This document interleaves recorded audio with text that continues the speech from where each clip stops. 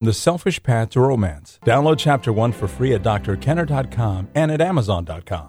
How is he? Well, his lungs are filled with fluid. His whole body is just shutting down. Even if we could get him to a hospital, there's nothing they can do for him there that we can't do here. Now, we went down to visit my father-in-law in Florida, and he was in the hospital, and the doctor called us in and pulled us aside and says, he's got 6 months to live. Now, what do you do with that? He's dying of liver cancer that went undiagnosed up until this point. He's 89 years old. And what type of decisions do you make at that point? You're in shock. With me to discuss this is Dr. Ed Martin. He's the medical director of Home and Hospice Care of Rhode Island, and we'll deal with some of the more difficult questions today. Dr. Martin, welcome to the show. Thank you. What do you do? I mean, how as a doctor do you deliver difficult news, and what are some of the bad ways that doctors do it, and what are some of the better ways? Well, I think it's one of the toughest jobs that physicians have, but it's one that if you don't do, you're really doing your patients and family a terrible disservice. I think nowadays the expectation is in healthcare is that patients basically are part of the decision-making process. The days of the doctor simply deciding on a course of treatment and the patient going along with it, I think, are gone. But there's really no way that a patient and family can participate in the decision-making without the good information. So I think right up front that the patient needs the information. But as I say, I think we haven't done perhaps the best job in the past of doing this, which is why I think it's actually a focus now in medical education is to teach physicians how to do this more effectively. And to begin at the beginning, I mean, we start by explaining that it really needs to be done in an appropriate setting. This is not something we want done in the hallway or in the elevator. And that's what it was with my father-in-law. I think we were just pulled aside and in a corridor of the hospital, and he says he's dying of liver cancer. Yeah. First time we hear it. Obviously, that's he said he won't live till his next birthday. Yeah, that's not the ideal setting. And the other thing that's important is to decide if the patient wants to be involved in the discussion. One of the things we emphasize is that if the patient wants to know, they have absolutely every right to be involved in the discussion. And then it's up to them if they want family members, friends, others involved in the discussion. But ultimately, it's the patient's decision. Now, occasionally a patient will say, oh, no, don't tell me, tell my children. They're the ones who make the decisions. But ultimately, it's the patient's choice. The other thing we talk about is not giving people death sentences. Now, in not saying you have 6 months to live or you have 3 months to live. Now courts can do that. Courts can give people death sentences, but physicians can't. Mm-hmm. Now, what we can do is we can let people know that, gee, given this condition, given this disease, and what treatment's available, and what our experience is, we think, that, the range is going to be, say, weeks to months or, 3 to 6 months, but that, like everything in medicine, there's tremendous variation, and sometimes things progress more quickly, or sometimes people will do better than expected. I think the reason for that is because this is not an exact science, and that even in hospice, we'll have patients admitted to hospice who do better than expected and end up being discharged from hospice. That's fascinating. Yeah, but we certainly want patients and families to have the information that they need to make the decision, and we often talk about hoping for the best and preparing for the worst, so that they really have all the information with which to make decisions.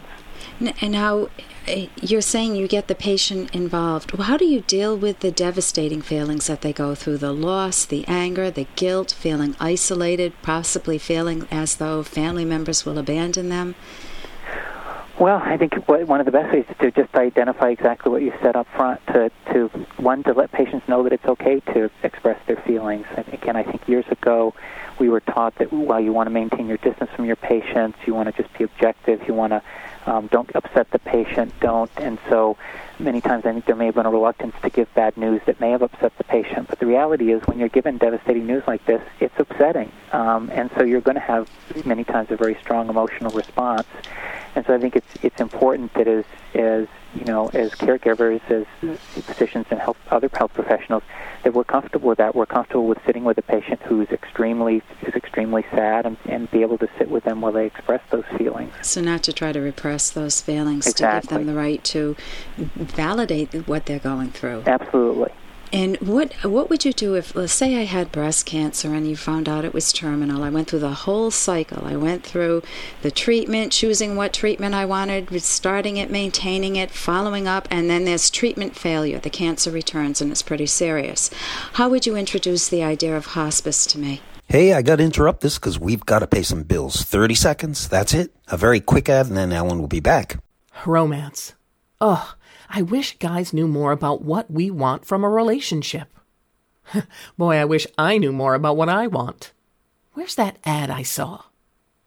Here it is. The Selfish Path to Romance. A serious romance guidebook. Download Chapter 1 for free at selfishromance.com and buy it at amazon.com. The Selfish Path to Romance.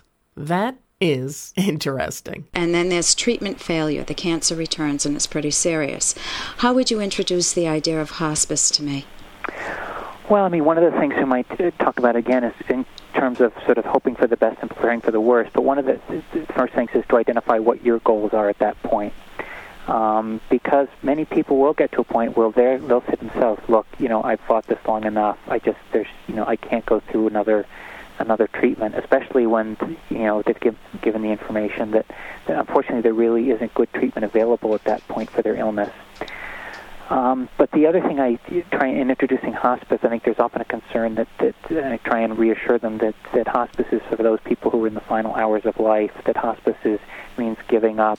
And really hospice means none of those things. Really the focus is on hospice is really on maximizing the quality of life for whatever time you have remaining, be it days, weeks, or months. And that really is the focus. And if you do better than expected, great. If something new comes along and you decide to leave hospice and pursue other treatments, that's great. But it really focuses on the individual and provides a variety of services to the individual based on their needs at that point in their illness. Yeah, I thought hospice was terrific. We called hospice in, and my father-in-law looked a little shocked when he heard it was hospice because he held a lot of the myths that you're talking about. That is like a death knell. Life is over. And what it permitted him to do was to die at home. He was able to live his final weeks at home with care, eating chocolate ice cream, which they would never allow elsewise. If they were on the premise that they were trying to cure an incurable liver cancer, then they probably wouldn't allow that.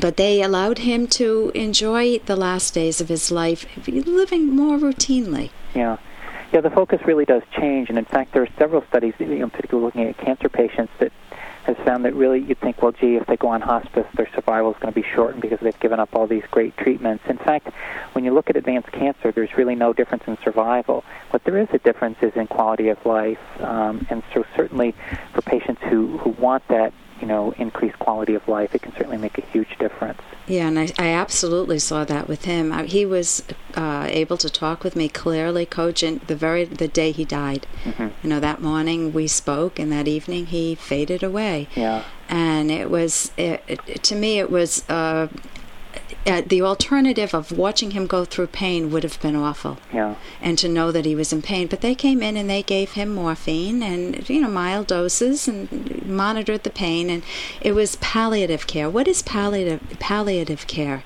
Well, really, palliative care, I think probably the best, it's simply care that focuses on symptom control, relief of symptoms, and improving quality of life. As opposed to cure. Right.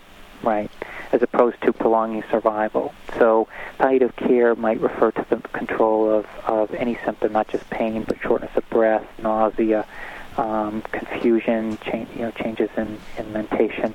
Basically, all of those things, I think, would be addressing all of those symptoms would be considered palliative care. And how could someone get in touch with hospice? We have people listening from all over the country. Is there a website, or is there a number that they could call? There is a website, but there is a phone number, and probably in terms of getting staff, sort of Monday through Friday, 8:30 to 4:30 would be the best times in terms of getting staff to answer questions. But certainly, if it's after hours and an emergency, and you feel a family member is in urgent need of hospice care, the agency is open, 24 hours. And the website would be what, Dr. Martin? The website I'll have to get you. It's I think it's hhcri.org. But okay, that's for Rhode Island, right. And you can look in your phone book if you're Right. elsewhere. This is Dr. Ellen Kenner. Thank you so much for joining us today, Dr. Ed Martin from Home and Hospice Care of Rhode Island. Thank you. For more Dr. Kenner podcast, go to drkenner.com and please listen to this ad. Here's an excerpt from The Selfish Path to Romance, the Serious Romance Guidebook by clinical psychologists Dr. Kenner and Locke. Sally left Wayne a curt Dear John note. Wayne was crushed. He had idolized her. As he thought about it more, however, he realized that he had never felt at home with her or loved by her. Behind Sally's good looks, there was no real self.